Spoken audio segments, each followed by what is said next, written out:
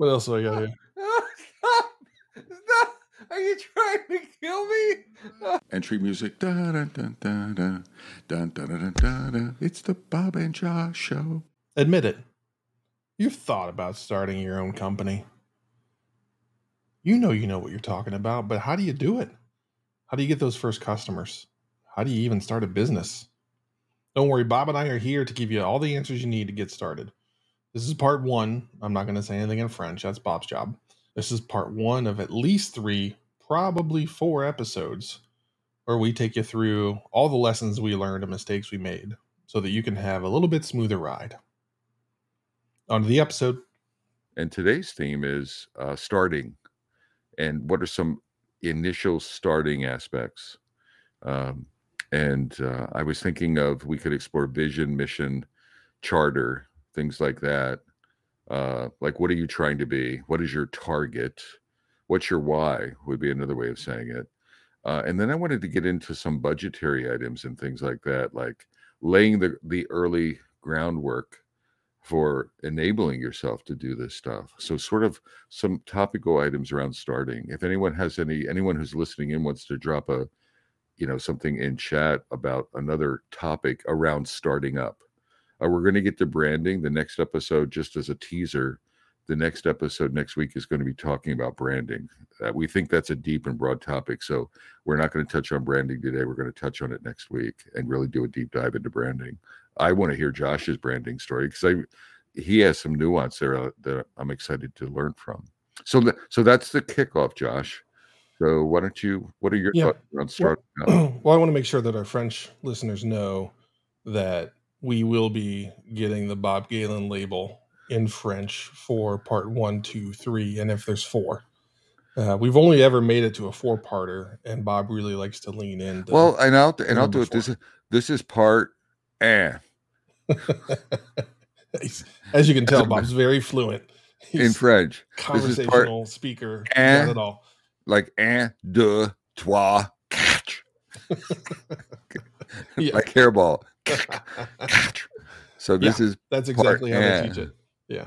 That's what I thought. I have a frosty, smooth French voice, don't I? Yes. Exactly. That's exactly what I was thinking. This is one of those things that, given today's market and where things have gone and some of the massive layoffs, anyone out there that might have been thinking about doing this, your plans might have been accelerated, not by your choice. So I think this is a timely set of episodes for folks because, like Bob, I do meet and talk to a lot of people who were rolling it around. And I was that guy, 6 years ago. Well, yeah, more than 6 years ago. And Bob was rightfully always on my case to do something with it, but I never did. And I, as many of you might have recently, got forced into it.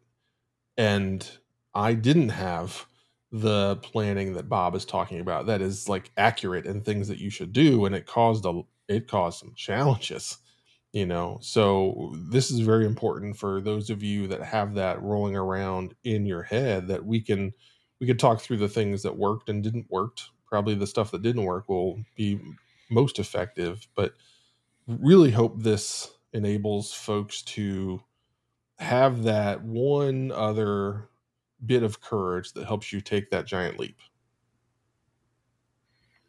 The one thing that wasn't on my initial starting, and you inspired me, Josh, to think about it. I would suggest that everyone does this, even if you don't want to become independent. Like, I think it's almost like having a contingency plan. Like you have a fire plan at home, you have home insurance, you have car insurance. Why not have career insurance to some degree, like plan B or plan C? And you don't have to do, I'm not suggesting you have to do a lot in this area, but it might be worthwhile to write some things down. So even along these episodes, so I want to set the stage. I don't think this is just for people who immediately want to become entrepreneurs. I think there's a lot of stuff here that'll make you a better employee. It'll make you a better job hunter. It'll make you more confident in your own. It'll give you insights into your own abilities. So Agreed. I just want to lay that out there. All right. One of Well, the first, let's stop go ahead. talking about it. Like, let's do it. Like, let's actually create some value for our listeners here. Well, I think the first thing is part of it is your why. What are you trying to do? Right? What's your why? And running for money, I don't think I'm doing this to make more money is the right, even if you can, even if you immediately see that. I think the why, like looking in the mirror and why do I want to do this? And tapping into yourself, tapping into your passion, tapping into your strengths. It would be similar to looking at a job. There's a job, sort of job description posted, and I suggest people look at the job description and look inside, look in the mirror, and say, is this a good connection for me? Look at the culture, and then look at your culture alignment and see if it's a good thing. So I think that start doing the why, jotting down your why. Why am I doing it? Am I trying to do good in the world? Is it something that I'm passionate? I think alignment to your passion, alignment to your joy is really crucial in the beginning. And it might take a little reflection time. There's what you think about that. And you may pivot a few times. I think Josh has pivoted a few times, but it's figuring out your why. Why do I want to do it? Sort of what are my service offerings in the agile space? Do I want to be a coach? Do I want to be a fractional leader? Do I want to be a trainer? Do I want to do combinations of both of those things? I also think a strength analysis that during this early period of kicking it off, you probably want to talk. I think Josh, you and I have talked about this, not in a way of you asking me, what am I good at? Like, Bob, what do you think I'm good at? But we've had these reflective, not necessarily on the Metacast, but privately talking about your strengths. So I guess what I'm saying is assess yourself and lean into your strengths. Now, and then a lot of people lack self-awareness. So what they think is a strength may not be. The last thing you want to do is start a business leaning into a non-strength. So you really want to get a sense on that. Josh, react to some of that stuff. One of the things that I really liked was the job description, and perhaps that's a thing that you should be able to write. You should be able to write a job description for your role, which might end up Ah, being that vision or mission for your company or whatever, or however you structure it. But to gain that clarity, and I struggled to get there right out of the gate and get it right. I wasn't totally sure. And in classic Josh style, I jumped in and started doing stuff and then adjusted as I went and as I learned and as I did things. I quickly understood, yeah, I really enjoy this, or I really don't want to do that again. And there were some surprises. Like, I started off saying that I'm not doing training, but it got to the point where I needed money. So I did training. And I didn't hate it like I thought I would. I went in like, oh, this is going to be the worst week, but I actually enjoyed it and found it more fulfilling than I expected. So there's bits that you'll discover along the way, but I do think that the more clear you can get without getting into paralysis of right. this is who I am and this is what I want to try and do, that's going to give you the capability to know where to go to find those gigs and to know who to talk to. Otherwise, you're just like blasting everywhere and you present yourself as, one of those things that's what's the saying? The master of nothing, whatever there's a saying. Like, I can do I, everything, but I can't do anything really well. yeah. So yeah, So I want to that's the danger. I want to amplify what you said. It's almost you corrected me, Josh, in some Mhm. way that I was making it sound like this is an upfront activity. We set our direction and then we go. I actually think it is more experimental. One of the things I want to expand what you were talking about is you can experiment in your current job. So, for example, if you're a development manager, let's say you're a leader in your current job, then find opportunities to do training, right? Maybe there's an internal training opportunity. Put a little class together or something. So start experimenting with different types of delivery mechanisms and then see if you like it. See if you get good feedback. And you're also start building your portfolio of things to provide. But I would say before you, again, the context for this series is you're in a current job and you want to become independent. So what are you actively doing strategically to create that ramp, that off ramp? So experiment with your job. As I'm thinking about it now, I was lucky to work with people that I could experiment. Coach leaders. If you're thinking about coaching, I don't care if you have a coaching certification or not. I mean, yes, read and try to spruce it up, but find someone you can coach. Be a mentor. Actively be a mentor. And yes, you're helping someone, but you're also like figuring out, hey, am I good at this? And do I like doing it? Um, Yeah, that's very similar to what we've talked about. We've done a handful of episodes on folks trying to move into Scrum Master roles and not knowing how to navigate that. And we've said you don't have to have a Scrum Master label to start like doing Scrum Master stuff. You can do it at home, you can do it at work, you can do it however you want to, but you can get the practice in and then be able to use that experience to go get the thing that you want. And this is the same thing. Don't wait for someone to hand you an opportunity. If you wait for someone to hand you a chance to do a thing, it's never going to happen. So you're going to have to go and find ways to make that happen for you to figure out how I can hone these skills in the position that I'm in. And I don't see how that's bad for the company at all. You know, it's not like you're stealing from them or anything. You're generating more value, which is Absolutely. good. So I wouldn't tiptoe around it. I would, if you want to talk to your boss or whoever you work through or with, it's like, hey, I'm trying to expand some of my skills in this area. And I'd like to start doing this. I found some areas where I can do it myself, but if you can think of anything else, that would be really cool. Yep. I don't know if Yep. anybody would be like, no, we actually want you to not do more. Yep. And be diverse. I love what Kenya. I know I'm trying not to be diverted from Josh and I've talked, and I have shiny object syndrome. So when I see comments, I'm like, squirrel, squirrel. Yes, he's part So dog. I am part dog. So, but Kenya said two things that I want to highlight. Part of this entry for this episode is who is your customer.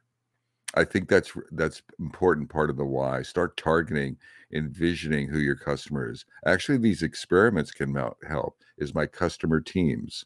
Again, agile. I'm just staying in this agile bubble, but it can go to other disciplines. But teams, do I enjoy coaching teams, training teams? Do I enjoy facilitation? And really experimenting with things and trying to explore that. Kenya also brought up this notion of entrepreneurship. And I think that's what I was talking about. That's really a term that I want to land in the Metacast. So think of yourself as an entrepreneur in your current context before you become an entrepreneur. And that it's the same thing. It's just your domain is different. Your domain is an internal company versus your own or an external view.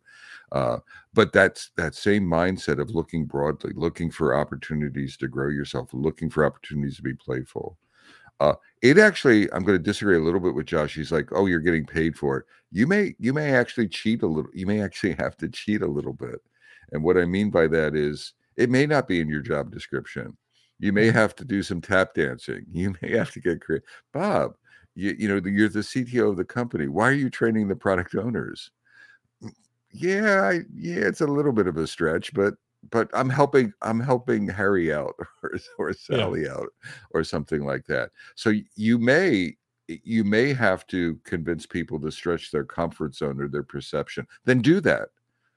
There's also that notion of don't ask for permission, just ask for forgiveness. So just start expanding. Consulting with other people in the company.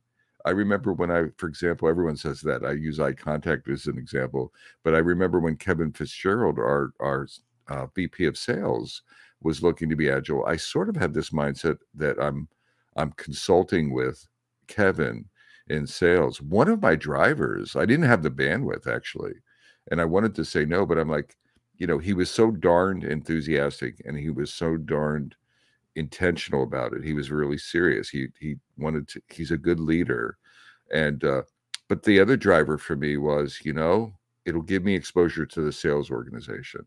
That's a very different kind. So it's going to start stretching my experience level across silos in companies, and that was a good thing. And again, really looking for those opportunities. Number one, I am so happy you were the one that attempted to say that word and you nailed it 3 times. I would have fumbled entrepreneurship multiple times trying to, like, entrepreneur is one of my least favorite words because it just doesn't like flow out of my brain. So job well done there. I do want to go back to knowing your customer. There's 2 types of customers, and it can be,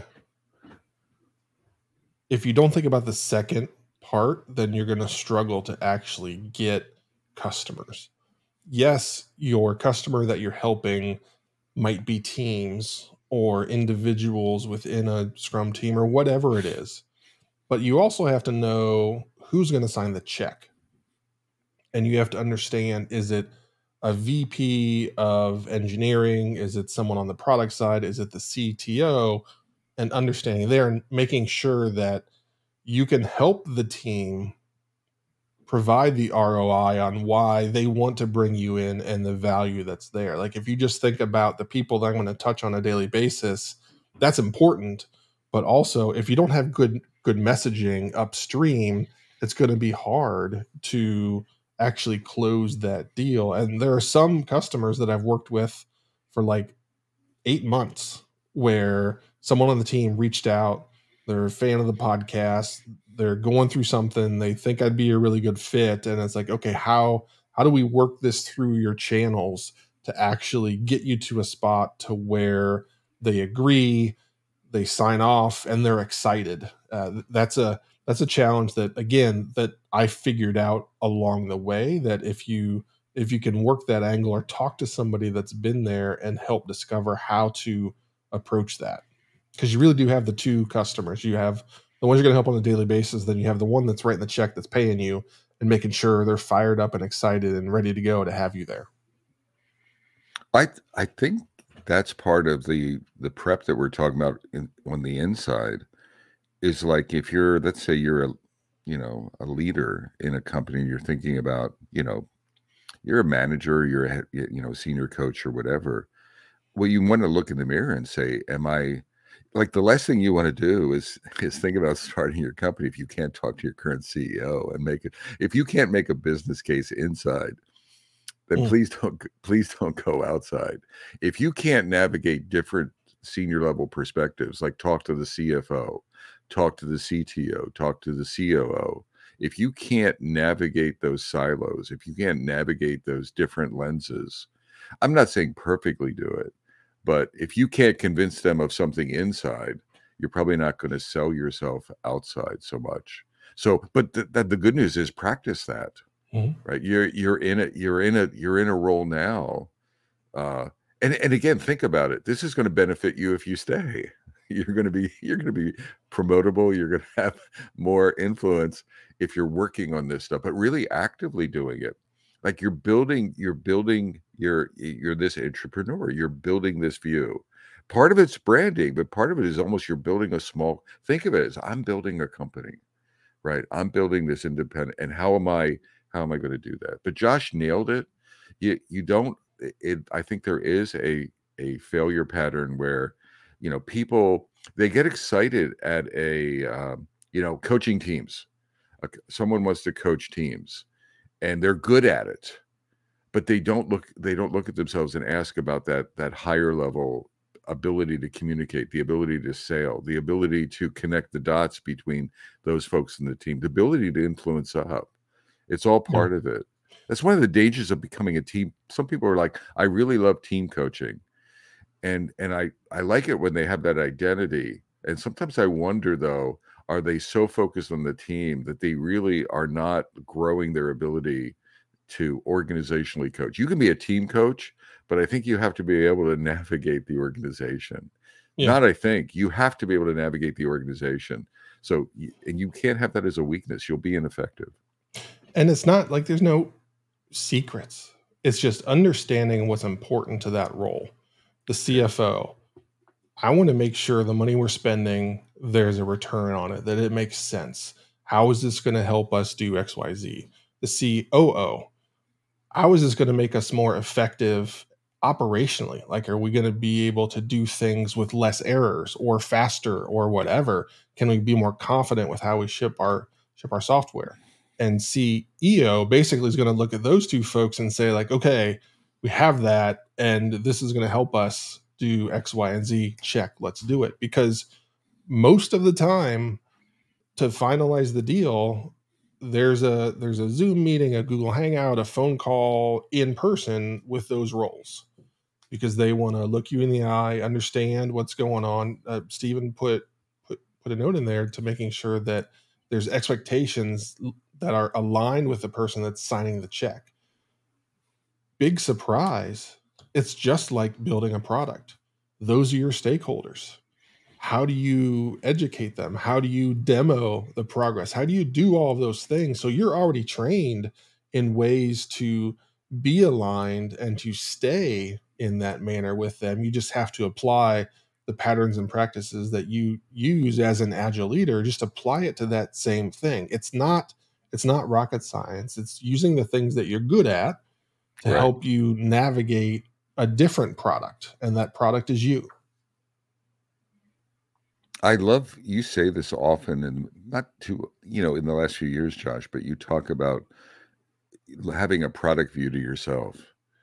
And I don't know if I lean into that mentally as much as I should be, but it's really I think it's a good metaphor of looking, when you're a product, whether you're an entrepreneur, whether you're an employee, whatever you are, I think it's the right mindset to consider yourself, a product.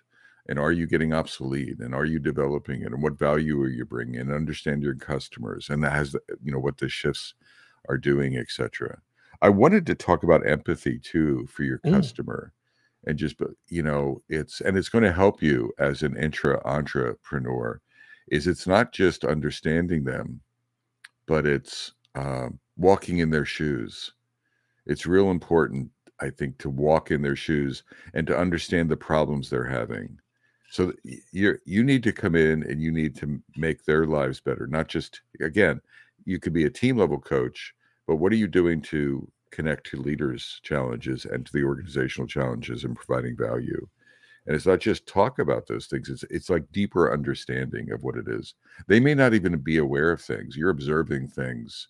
And like psychological safety, you may be looking at it. They're not creating a psychologically safe environment. So they're not aware of that. But you have empathy and you have awareness of that, but you also have empathy as to why they're not doing that, and then approaching them on that. So any opportunities you have of walking in your potential customer's shoes, and like shut up looking at it from one of the mistakes that team coaches make is their lens of the world is always from the team. So I'm for the team and I'm against the leaders, or I'm for the team and I'm against the organization. What I'm suggesting as you're moving in this journey is you need to be able to take the opposite point of view. You need to be multivariant in your perspectives, right? And using empathy for that. And building that takes time to build that. Again, I don't have a recipe, so don't ask me for an algorithm, but you'll know it if you're working on that. Josh, I want to switch to budgeting soon, but I want to let me wrap up this last point. One of the more successful customers that I've ever worked with, they viewed the reason they were paying me a pretty sizable amount of money was pattern recognition, because I had done this thing that they hadn't done. And they wanted to make fewer mistakes, right? There was no promise that, hey, I'm going to come in and give you all the answers and you're never going to stub your toe. No. But they knew the value of, if Josh, having done this n number of times, can come in and look at what we're doing and help us sidestep a couple of problems, the money that we would spend discovering we have that problem and then fixing the problem is really sizable. And then you multiply that times the number of areas that you can help out. So think about those patterns that you find yourself recognizing Yep. That's that special thing that you can bring, and you can start to wrap around understanding who the customers really are for that, understanding the value that you bring.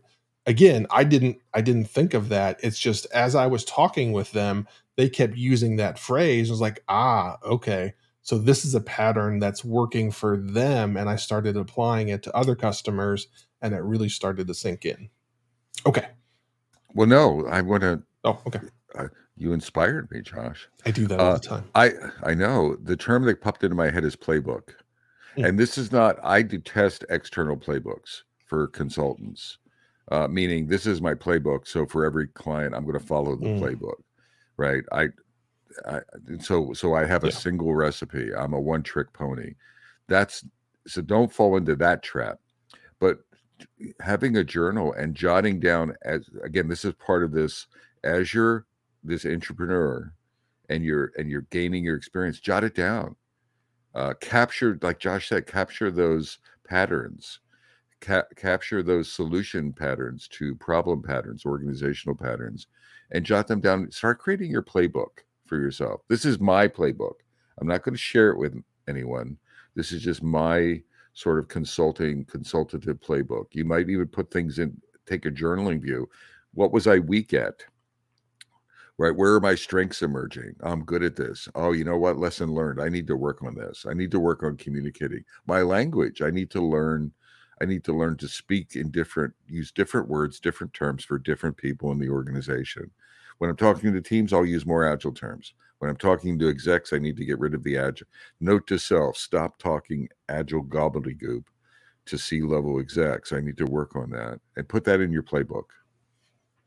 Agreed. All right, So Bob, you ready? Now switching gears, everyone, Okay. and this is a boring thing. Everyone wants, You can't pre-label it like that. We can't have people yeah, tune out. Like or it's tactical. All right, this is you're right. important. This is an important thing that you're not thinking of, that Bob is going to help you.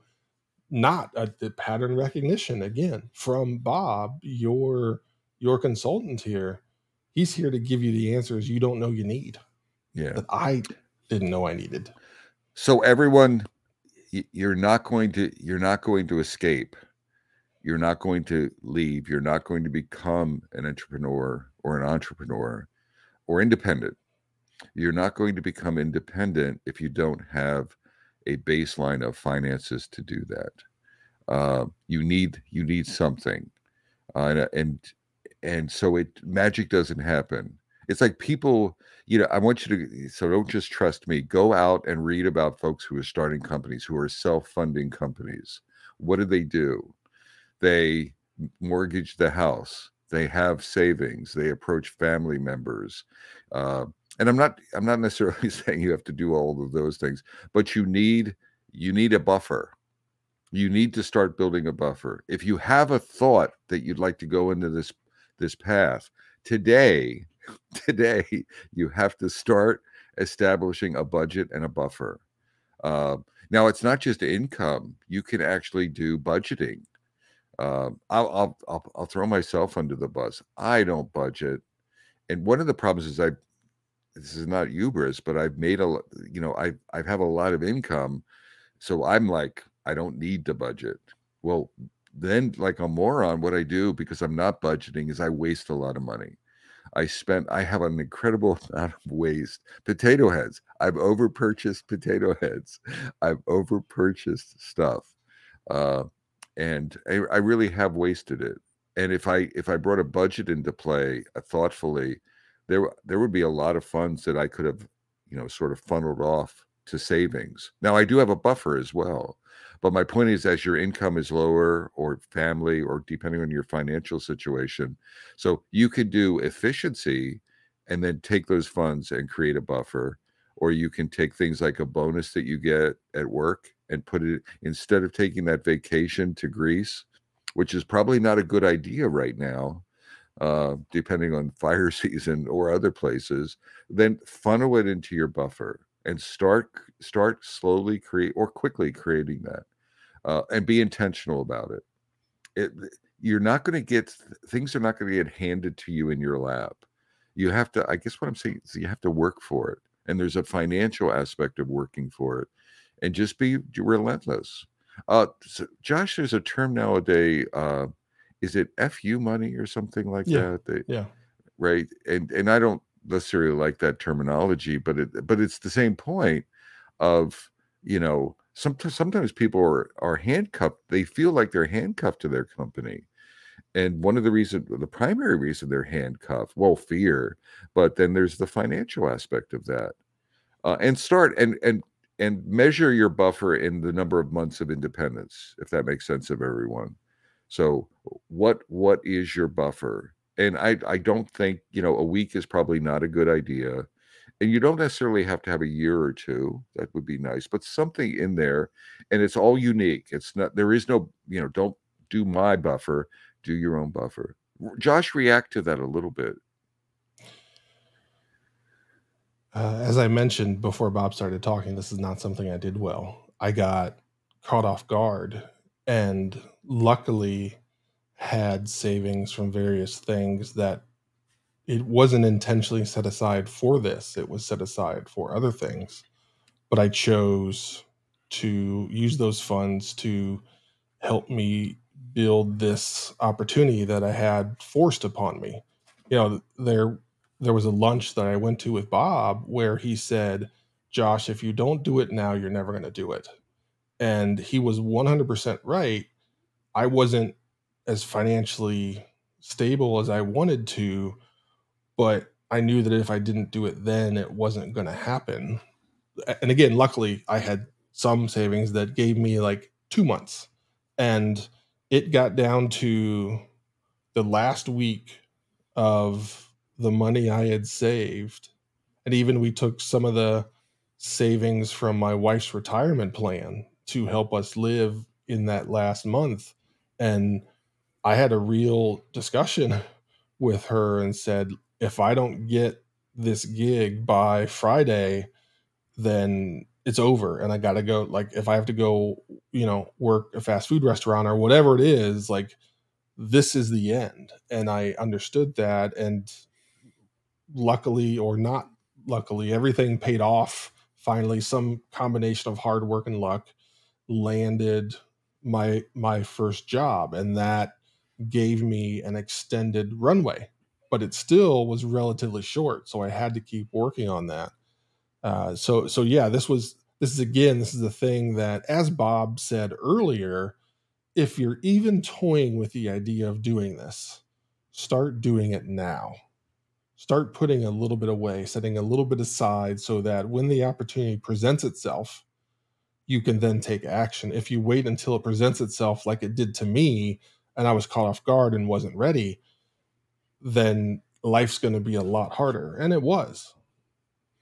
There's some creative things. Steve had talked about an idea of starting to do small coaching or consulting gigs while you have a day job. That's a perfect example of a creative way to do that. And then don't immediately spend it. This is gravy money. So what do you do with it? You can put it in your buffer and do something like that. What if you get a raise next year? You get a 3% or a 5% raise. Okay, you've been moderating at this level. Well, then don't spend the raise. Funnel it into your buffer account. You don't have to leave. I mean, it's a good idea in general. This is a good strategy. This is a risk mitigation strategy in general. You get a small bonus, throw it in there. You get anything, right? Something personally. You win a little lottery check. You just start redirecting funds into your buffer. Sometimes big, sometimes small. The other thing is you can look for events on the horizon. Right, I'm going to get a 5-year larger bonus. I'm going to get a tenured bonus, or whatever, a retention bonus that you get by you could negotiate a retention bonus uh, if circumstances in the company are around that. So look for that as part of an exit. Can I get some extra comp on an exit? I don't think this happens overnight. I think you get relentless, and I think there's a lot of opportunities that you can mine around to start building your buffer. But you have to do something like that. I'll tell a story. There was a young man, I forget his name, on LinkedIn, and sometimes consultants or speakers at conferences, we can be too influential, we can be too bullish. And he attended, I think, the Scrum gathering in Europe this year or last year, and there's a lot of Bob Galen types and people. Oh yeah, you can do this, and yeah, you go invest. And I saw, and he came back from the conference, and he was all jazzed up. Yes, I want to be an independent. So he came back, and the poor bloke, and he quit his job. He had nobody. He had nothing. He was just jazzed up. Shame on people at the conference. You should have talked him down from the ledge. But he came back and immediately quit his job. And then he sent this little. I mean, my heart went out to him. I sent him an email offline, just talking him through it. And he sent this little thing out. I'm really proud of myself. I quit my job. And then, does anyone have any work for me? And he was like, his hands were out and saying, please. I don't think he immediately got stuff, but then I think he did survive. But that's probably not the best strategy. Is that? I mean, it's bold, it's courageous. It could work out for you. But I'm saying, part of this series is to be a little bit more intentional and a little bit more thoughtful about it. And a key point that you're going to have to understand about yourself is what your risk tolerance is. There are some people that might be all over that, and that high risk forces them into a situation where maybe they operate well. And I don't have a choice, I have to do this or else all else fails, that might be a thing that some people, probably not a large portion of the population, can work in that manner. But understand your risk. And Kenya talked about how her and her husband came to a number of months that they were comfortable with. So be thoughtful about you and your family, and understand what your risk tolerance is, and understand what the risk tolerance is of your partner, if that's a thing, of understanding, right? Like, are you going to make things very uncomfortable after the first month of things, and maybe not finding that first gig yet, or whatever the challenges are, because there are going to be challenges. So definitely spend time understanding and then respond accordingly. Now, if you recognize that your risk tolerance is low, then you're going to probably need to be a little bit more.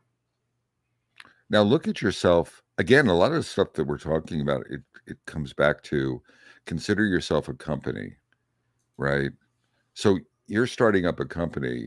You're not going to go into a bank and get financing if just based on my good looks and my hat and my suspenders. I hate to tell you, but you're not going to get it. You're going to have some game plan, some horizon planning, some customer identification, some projections, some data, maybe some part-time data. It's that same thing.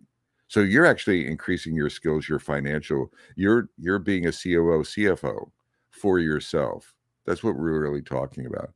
You could do things like just reserve a credit card and have, or a line of credit, i.e. have a credit card.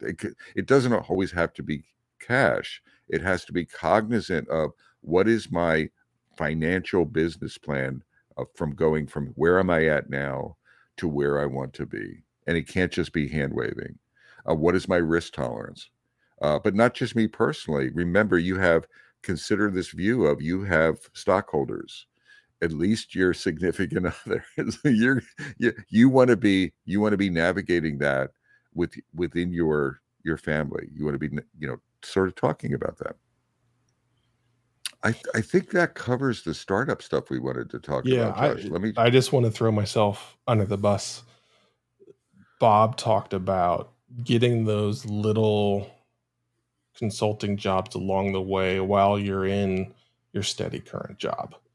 I cannot count the number of times Bob urged me to do that in the early 2010s, because he saw the direction I was going, and he's like, you need to start doing this. You should do this. And he even fed some towards me. I was super lucky that there was a guy who's like, here's one. You could fall into it. And I didn't do a good enough job doing that. And we're going to talk about branding in part 2 and how that will help you start to create the branding you need to really launch yourself as a product/brand. I Absolutely. I mean, and there are things there to do.